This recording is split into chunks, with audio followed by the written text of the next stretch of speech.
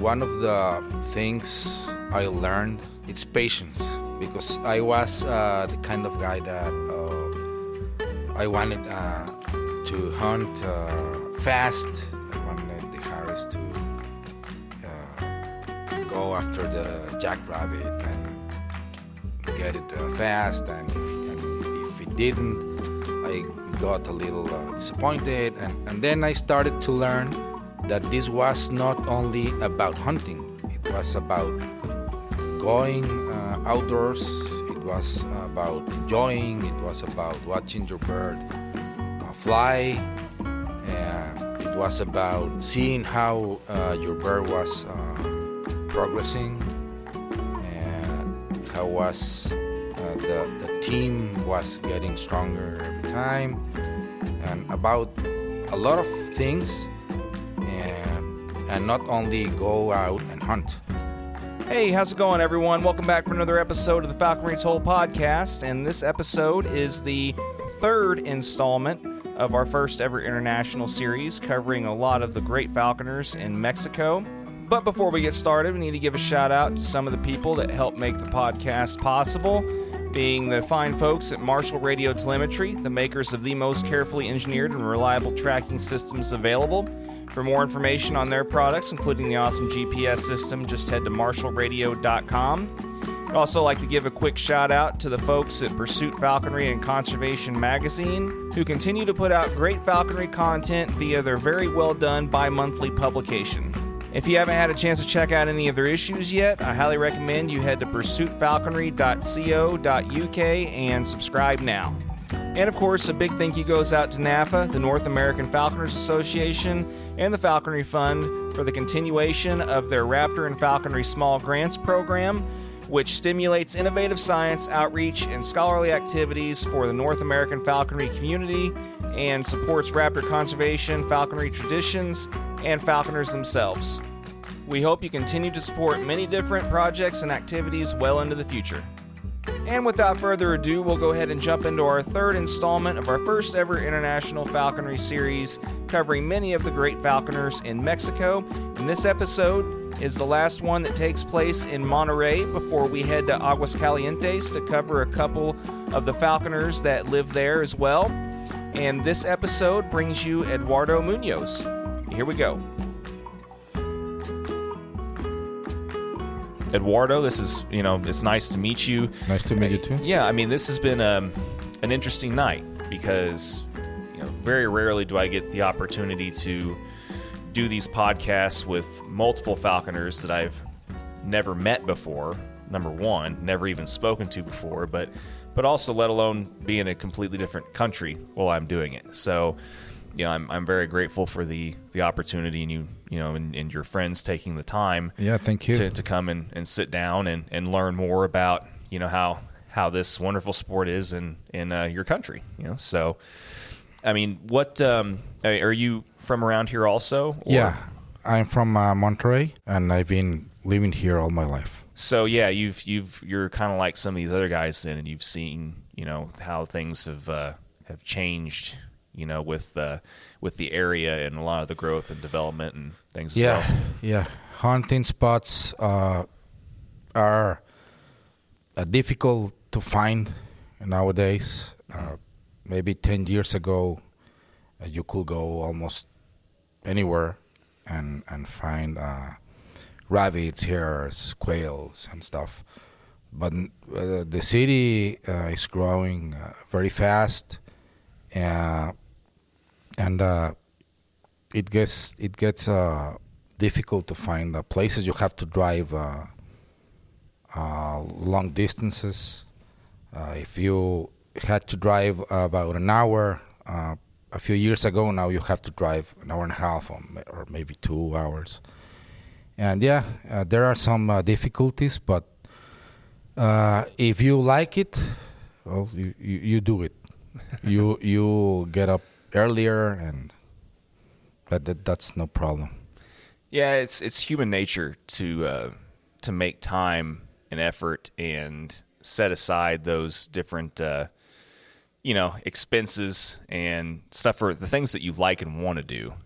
Yeah. But it's even more convenient to seem to make excuses to not do the things that you don't want to do. It's kind of funny how that works, being a human, right? Yeah.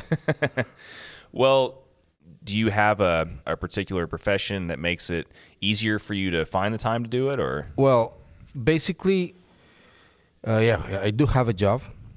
I am on industrial sales, chemicals, basically. And because I do have a job during all the week, from Monday to Friday, and that's been since a long time ago. For me, the easiest bird to fly and the most friendly is the Harris hawk, because you can work with the bird in your house when you come back after work, and then take it hunting the weekend. Mm-hmm. Yeah, so you're primarily a weekend hunter as well, then. That's right. Yeah. I can imagine that if you have to drive an hour and a half to 2 hours, kind of like what I was just discussing with some of these other guys. It's just I can imagine that if you have like a 9 to 5 or a Monday through Friday type job, that it would be almost impossible. Yeah, it is. Yeah, it is. Well, I mean, in the past, have you found that makes it more challenging to enter new birds for yourself, or to get new birds going? I mean, how long have you? I mean, what are you're flying Harrises right now, I'm assuming? Not right now. Not right okay. now, because of some personal problems. Okay. Things have changed a little, but I will get into it as soon as I can. So, but in the past, though, whenever you've started new birds, or has it been harder for you to get one going efficiently with having a more limited hunting schedule or timeline, or how's that worked for you in the past? No, basically, when I got out of work, I drove as fast as I could to my house, get my stuff, get my bird, and get to work with it. Mm-hmm. When I was starting a bird, that was basically my activity after work. Nothing else. Not exercise. Not for me. Nothing. Just the bird. But that was my activity always after work. Yeah, I just know, like, for sometimes what people run into that are only able to hunt on weekends, sometimes when they're working with like an immature bird, a young bird, sometimes they're the learning curve is just takes longer. Yeah, I think it depends on the bird. There are birds that are how to say, they learn slower than others, and I agree with that. I had birds that I had them hunting very fast, and I had others that it took longer to get them hunting a hare because of I don't know, just they are different personalities. I don't know. Yeah, some are definitely gamier than others. Yeah, I mean there's some birds that are almost too gamey, and there's some birds that just don't seem to have much of an inclination to hunt at all. And there are some birds also that at first they get scared, like they don't trust too much. And there are other birds that they are like monsters. The first hare they see, they just go after it. And so I think each bird has its personality. And that's why sometimes some birds learn faster than others. Well, I mean, how long have you been practicing falconry then? Well, since I started until I took a recess, 8 years. So, like in that time frame, then have you pretty much primarily just flown Harrises, or only Harrises? Only Harrises. Gotcha. And I mean, is there any other species that you've thought about, wanting to try, or? I would like to try sometime red tail, but some people don't like red tails because they say they are stubborn, and I don't know, but I don't know why I would like to try someday with the red tail. Rodrigo and I were having this conversation the other day. Rodrigo made a good point. It's like you always want, and and it's a very valid point because it's true. You always want the things you can't readily have. Like you always want to try and taste that forbidden fruit, so to speak. Yeah. It's just like if you can't really have a certain species or it's not, you always fantasize about what it's like to, fly something or whatever that case is. I mean, you think that might have something to do with it a little bit too, as far as you might want to fly because you can't get them as readily. Yeah. I mean, the forbidden fruit, yeah. Maybe also because, I don't know, on your experience, have you fly red tail? Mm-hmm. Yeah. I don't know what's your experience with it, but I have always heard that they are difficult or stubborn or aggressive, and I'm like, okay. It doesn't matter, what species it is. There's always going to be a certain percentage of birds that just aren't good falconry candidates, no matter what you're flying. But, I mean, my experience has been at least being able to man one down and get one tame. For the most part, red tails are pretty, it's pretty standard. I mean, the passage red tails are where people start running into issues sometimes is when they try to imprint them. Okay. And people can run into issues because it gets harder. Yeah, because they don't imprint them right, and then they can be pretty aggressive and everything else. But pretty crazy. But I mean, you can do that with almost any species as well. But to be honest, I love to see a peregrine falcon or a goshawk, but Harris hawk is my bird. I mean, to me, it's like a dog, I don't know. Maybe someday I will fly something else, but there will be always a Harris hawk. Well, there's nothing wrong with that. I mean, there's guys that I know that have started with red tails, and I doubt they'll fly anything else ever, just because that's just kind of how their personalities and they like what they like. Yeah. There's nothing wrong with that. But yeah, I mean, and I also think it depends on what you're trying to fly. What quarry you're trying to fly at, also. Yeah, I think many falconers try to fly birds that don't belong to their area, or sometimes it's difficult, or the bird gets sick, or it doesn't hunt what you're trying to hunt with it because it's not their natural prey. So, well, it's and well, you want reto in Spanish. I dare you. Oh, okay. Yeah. Okay. Mm-hmm. It will be difficult, but you want to do it because it's a challenge. It's a challenge. Yeah. That's the word. It's a challenge. But I think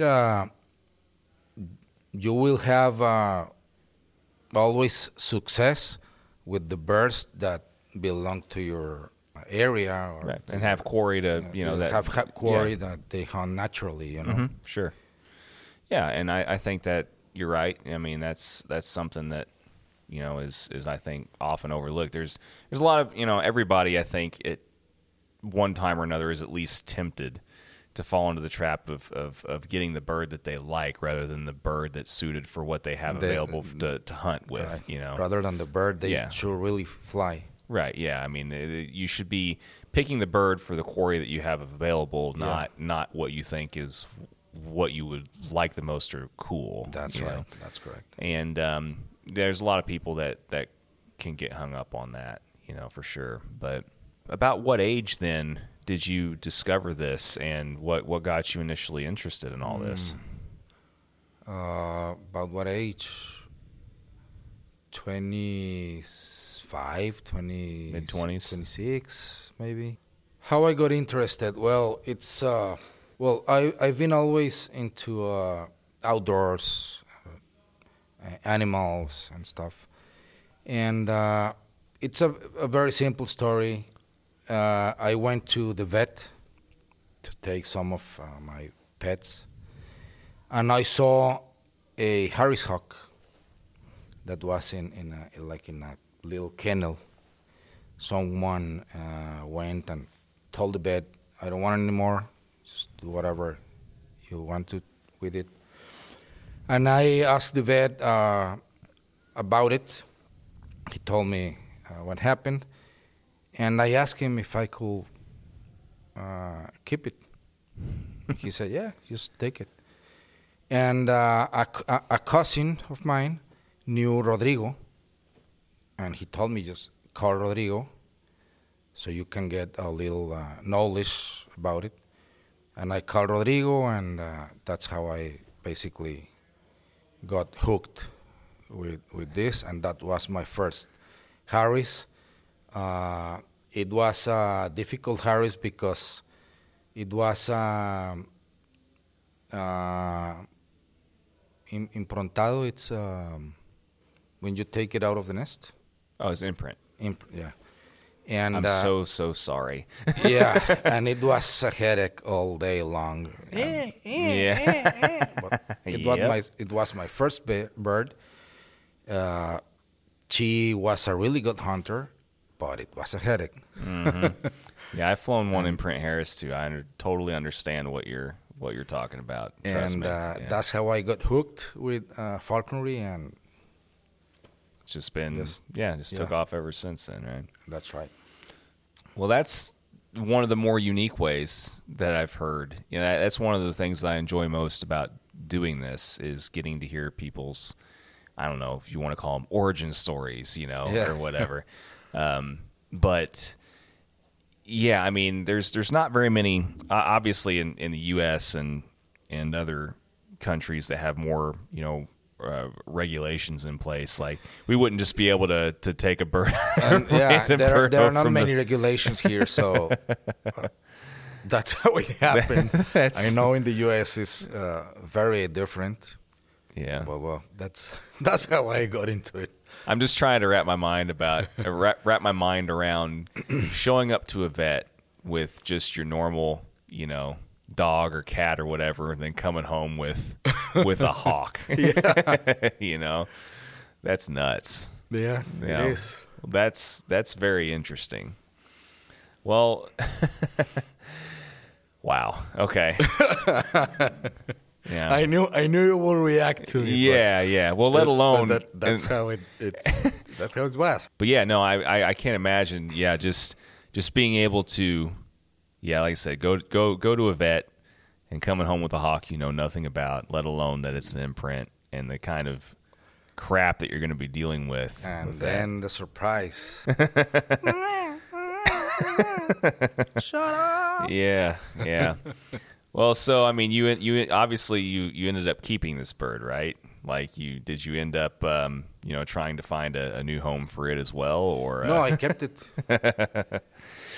Well, I definitely kept it. How many seasons did you end up flying it?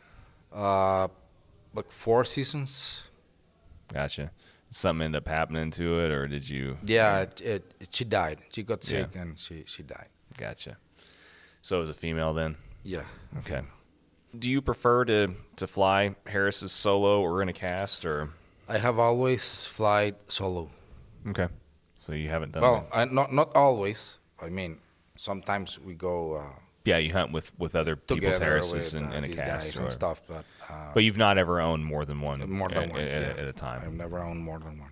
Well, I mean, once you contacted and got a hold of Rodrigo, and you started actually learning the ropes, then how long did it take you to realize just how much of a mistake you initially made? Then I'm just curious. Well, I think that the excitement didn't let me to realize the mistake I had made until maybe the second season, because the first season I was really, really, really excited, and then it started to get annoying.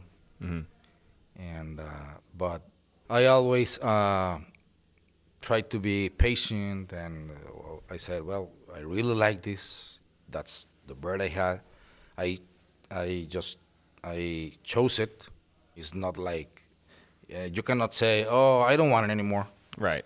It's not about that. I chose it, and that's it. That's what I have, and I better enjoy and be patient, and that's it. So whenever you brought this bird home, then, I mean, did you just end up perching it in your living room or like in your house, or? Well, at first, it was always with me while I was watching TV, while I was eating, whatever I was doing at home. And then she was in the garden. Once she was trained, she was in the garden most of the time, and sometimes I took her into the house and stuff, but most of the time she was outside. So then you started getting out and, mainly hunting on the weekends and stuff. I mean, did you have the same career, the same job at that time whenever you first? No, I didn't. So you had a different schedule at that point then? Well, I had the same schedule. I always... so yours Monday through Friday? Monday to Friday. Yeah, typical. And that's it. And sometimes, in some jobs, until Saturday noon. And I was... I was flying on Sundays, and now, and since a few years ago, Monday to Friday, and it changes, but you adapt to it. It sounds like then there wasn't really one particular thing that stood out. Then, I mean, you just saw this bird and just came home with it, and I fall in love with it, and I said I need to have that bird. So before then, you said you hadn't had any research, no knowledge of falconry at all. Nothing at all. Wow, man. Nothing at all. That's that's still. Of course, once I contacted Rodrigo, and what have you read about it? And what have nothing. Okay, you started with the wrong foot. Okay, I didn't know. Well, yeah, I was gonna say at least. Will you help me or not? Yeah, yeah. Well, at least he did though. Yeah. Well, I mean, he did, and I'm very grateful for it. Yeah. So, like, pretty much immediately after then, did you meet up with him and start getting out and hunting and stuff with him just to kind of see and start learning more? Like, I mean, did you start doing that pretty quickly after you called him then? Or yeah, he said, okay. Come see me on next Friday. I don't know, a few days after I got the bird. At first, he also contacted me with Medel, and I got very close to Medel also. Most to Medel than to Rodrigo at the beginning. They were the two people that taught me. Yeah, mentored you. Yeah, that mentored me. Well, yeah, I mean, it's good that you found the... I mean, can you imagine how different things might have been if you didn't know somebody that knew Rodrigo and had that, Yeah, I wouldn't be into this. Well, and yeah, I mean, I didn't, whenever I first found out about this stuff too, I was I think I was like 29 or 30, and I didn't even realize that it was even with all the internet and social media and stuff. I mean, aside from seeing a couple movies, I didn't realize that this was a thing either. So, but yeah, no, that's just so random. That's nuts. I don't know. I'm gonna have to mentally move on, or else I'm gonna get stuck on that the rest of this conversation. Okay. Just trying to trying to wrap my head around just the circumstances with all that. But have you tried any other quarry though, aside from rabbits and jackrabbits, or? No, basically jackrabbits and also I had a tekel, a dachshund. Oh, okay, yeah. And he was my hunting partner. He died at 11 years old, and it took me a long time to get him into hunting because he was not like from he wasn't from hunting lines. Hunting lines, gotcha. Yeah. But he did, and pretty fun. Well, I mean, did you have any issues with the terrain and him, doing long distance hunting and? Well, where I used to hunt, the terrain was a little bit difficult in some places because there are big rocks, so they have very short legs. Right. And not in all the terrain, but in some places.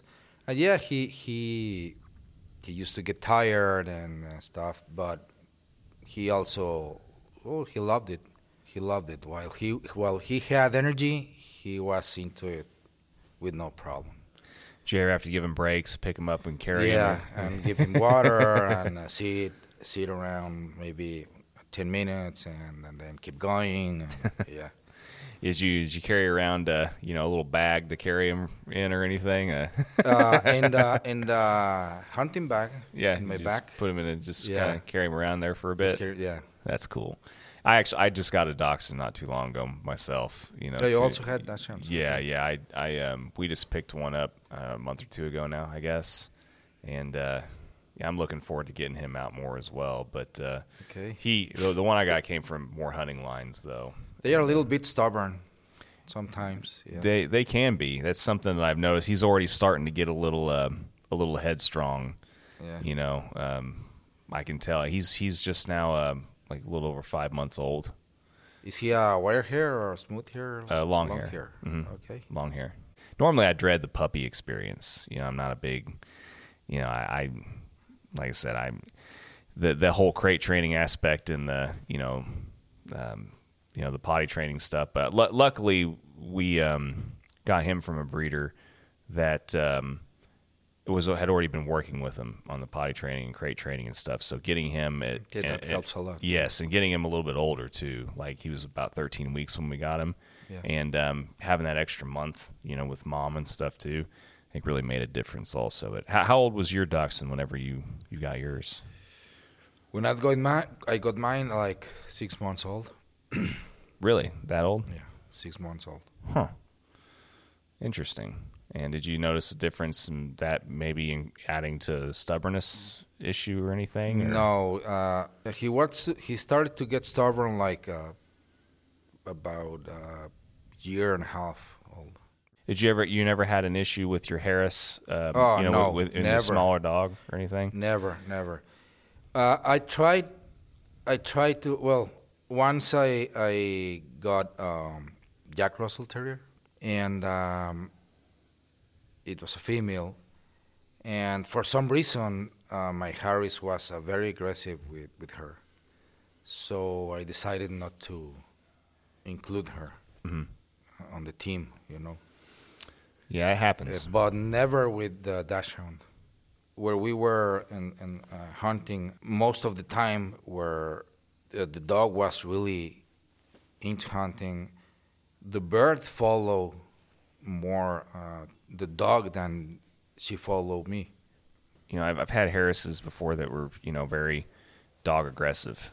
There's been plenty of other friends that I've had though that have been able to work past that with their Harrises in particular.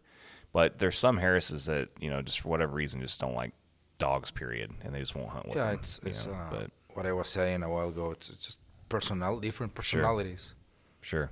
I find it interesting that one smaller breed didn't appeal versus the other. It didn't like the one, smaller type of small breed versus the other. Because normally, that I've had a couple Harrises too that were fine with larger dogs or medium-sized dogs, but then they would just try and they would just hit, the smaller breeds too. So yeah, at first I was worried that she will hurt the dog, but it never happened. Never happened. She might get a little nervous at the beginning, but she never attacked. Never. What aspect of learning, since when you first began to what you know now, do you think has been one of the most important things that you've learned, especially, as pertaining to how falconry is in Mexico? Okay, what aspect? Well, you learn a lot of things on the road. One of the things I learned the most, and that's in a personal matter, it's patience. Because I was the kind of guy that I wanted to hunt fast. I wanted the Harris to go after the jackrabbit and get it fast. And if it didn't, I got a little disappointed. And then I started to learn, also because of Rodrigo and Medel, that this was not only about hunting. It was about going outdoors. It was about enjoying. It was about watching your bird fly. It was about seeing how your bird was progressing, how was the team was getting stronger every time, and about a lot of things, and not only go out and hunt. You maybe you went hunt and someday and you didn't catch anything, but the bird made a really good effort. She had a very good flights, and I don't know. It was patient and enjoying. Maybe it's not the answer you were expecting. No. That's perfect. That's perfect. That's exactly what I was looking for, because it's something that I ask occasionally, especially for the guys that haven't been necessarily in the sport just a super long time. Also, it's sometimes a little different perspective than some of these guys that have been in it for decades. Yeah. And I agree, because it sounds like we've been kind of, like I said, roughly practicing about the same amount of time. And, I do agree with that, because there's a lot of days that I have to remind myself that if you come home with no game, but you come home, your bird's in good condition, and, put in some good flights and stuff. And it didn't get hurt. And it's that kind of almost cliche falconry like expression, like any day you come home with your bird in the box is a good day. And I think that gets taken for granted sometimes. So no, that's a good perspective. That's exactly what I was wanting to, like I said, it's everybody's got different points of views, and how they perceive things. So, but as far as some of the hunts that you've had in the time that you've been flying birds, what are some of your what's been one of your favorite experiences that you had out in the field? I was about to end up the day. It was a difficult morning. The bird was tired. I was tired. The dog was tired. It was getting hot. So I decided to go back to the truck. And then while I was going back to the truck, a hare just started running. It was a long hare, or jackrabbit. And the Harris took after it. And I said, no, she will never get it. It's too far away. She's tired. It started to get windy. And she just went after it. And I said, damn, now I will have to walk about 300, 400 meters to retrieve it. Yeah. And when I got there, the Harris hawk was on the floor. There was no jackrabbit, but she had hair on her pulled fur, on her claws, and blood. And David, that was my dog, David in Spanish. I cannot tell you why that name, because it's a little. But anyway. He started sniffing around, and I took up the bird, and the dog just went after a trail, and I went after the dog, and about maybe 50 or 60 meters where the bird was standing. The dog found the hair with a blood trail, and it's still alive, but almost dead. It didn't run. And that was a very good experience for me because the dog had not much experience yet hunting. I had a few months trying to get him in blood trails.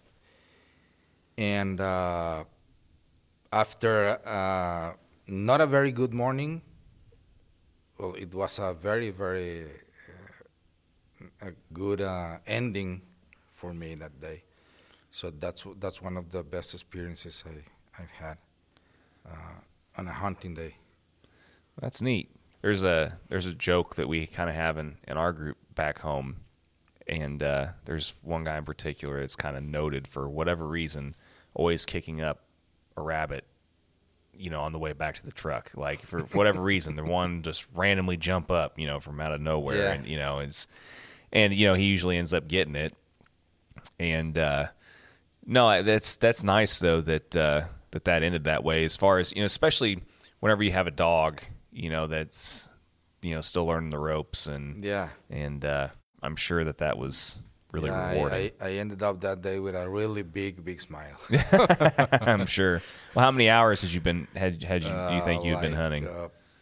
That day, maybe 4 hours. My feet were really hurting, and I just gave up that day. Yeah, well, sometimes it shows you, just persistence and a little luck. Yeah, for sure. Well, and that's pretty much all this Yeah. all this stuff is half the time anyway. Well, is there any other memories that come to mind? Well, another one. We were flying on a group, and I was way behind. I don't know what happened, and the rest just kept walking.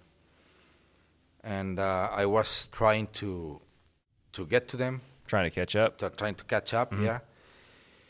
And a jackrabbit started to run. And the Harris started the pursuit. And I was maybe like, 80 meters behind. And my bird saw all the pursuit, and she took off also. And I said, well, she's in disadvantage, but it's okay. But the other 3 or 4 birds didn't catch the hare, and my bird just started flying higher and higher and higher and higher and higher. And she made a lot of less effort than the other birds. And while the other birds were trying to get it, they gave up, and this one just came from, like, maybe, 40 meters higher, and just, how you say it when... Stooped? Yeah. Yeah. And catch the bird. And I say, okay, well, we were really behind, and she made it. But what I like about that is that I don't know if it was the bird experience or what, but instead of going straight, she went up while the other birds were going lower and straight, and then she just what's the word? Stooped. Yeah. Yeah. Yeah. No, I've seen other Harrises learn how to do that too. They learned that the altitude gives them a little bit more advantage. Plus, I think that the rabbit thinks that they've lost the bird or something. Also, I don't know. Like I don't know what they're thinking, but yeah. And there are I don't know. There are a lot of night experiences and flights, and there was a rabbit once. A jackrabbit. Then you know what a matador is? Oh, yeah. Oh, Matador? Yeah. Yeah. Okay, yeah. I call it the Matador because she was just standing and the Harris just Just waiting for it to come in. yeah, she was waiting to come the Harris, and she just jumped like 30 centimeters away, and the Harris just crashed with the floor. Yep. And then it took off again, and another time, and just a little jump, and she was just standing like with her ears high, like I don't know. They know what they're doing. Yeah, then I've seen that. I've seen that move. Is that all you got? Okay, Yeah. do it again, like 4 or 5 times. Yeah. Until she just gave up and she just stayed on the floor, and the jackrabbit just started walking and showing off, and she left. Yeah. Yeah, I mean those little like, purposeful, wait till the last minute jukes are always fun to watch. The other ones I think are fun to watch are the ones where they do the flips over the bird, or they hurdle the bird. Yeah. And jump over them and stuff. Those are always fun to watch too. It's fun to watch, but sometimes the Harris takes the worst part. So Right. when that happens, the jackrabbit kicks and jumps Yep. and most of the time when they are rookies or Immature. Yeah. immature, when they are mature, they just go right to the head, and doesn't happen most of the time. But yeah, it's when they are immature, I think is more fun to watch a Harris hawk go after a jackrabbit, because the fight will be harder. They are way more aggressive. When they are mature, they are more intelligent. If they see, it's too long, I don't know, I will wait for another one that They get goes pickier. out. Yeah. They're more picky. Yeah. And Yeah, I agree. I mean, it's immature birds, they don't know any better, so they're I think that's the best time to also enter them on a game that they might turn down whenever they're older and never hunted before either. But so I think that's I appreciate you taking the time to tell some stories and share your experiences, and no, thank you. and come and hang out as well. But do you have any last like a last thought or any last advice for anyone else that is not familiar with Well, yeah, that if you want to be a falconer, you need to know that a bird is not like a toy. It's a really big compromise with the bird. You need to have a lot of care with it, a lot of patience. It's an investment of time, and you need to really like it. I mean, it's not like I want to have a bird, but I won't go out hunting this Saturday because I have a party, or I won't. No, you have to be there. You have to. It's a really big compromise. If you don't want to compromise, just don't do it. It's good to hear pretty much that be a standard sentiment, no matter if it's coming from a falconer in the U.S. or Mexico or wherever. I mean, it's pretty standard, if you don't have the time or the dedication. Yeah, and it doesn't matter if it's cold or if you have to get up at 4 a.m. because you have to drive 2 hours. That's how it is. And if you don't want to do it, just don't have a bird. Yeah, I agree. Well, like I said, thank you again. And I think that's a good note to end on. And I'm starting to smell food. Yeah, so. It's time to go. So, like I said, time to go to the barbecue. Yeah. It's definitely getting a little hungry out for sure. Yeah.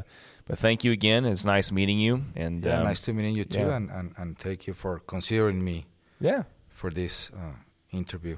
No, that's great. Very interesting. Yeah. Well, I hope it wasn't too painful for you. I mean, No, it wasn't. It was fun and interesting also. Good. All right. Well, like I said, I appreciate it. And yeah, let's go eat. Yeah, thank you.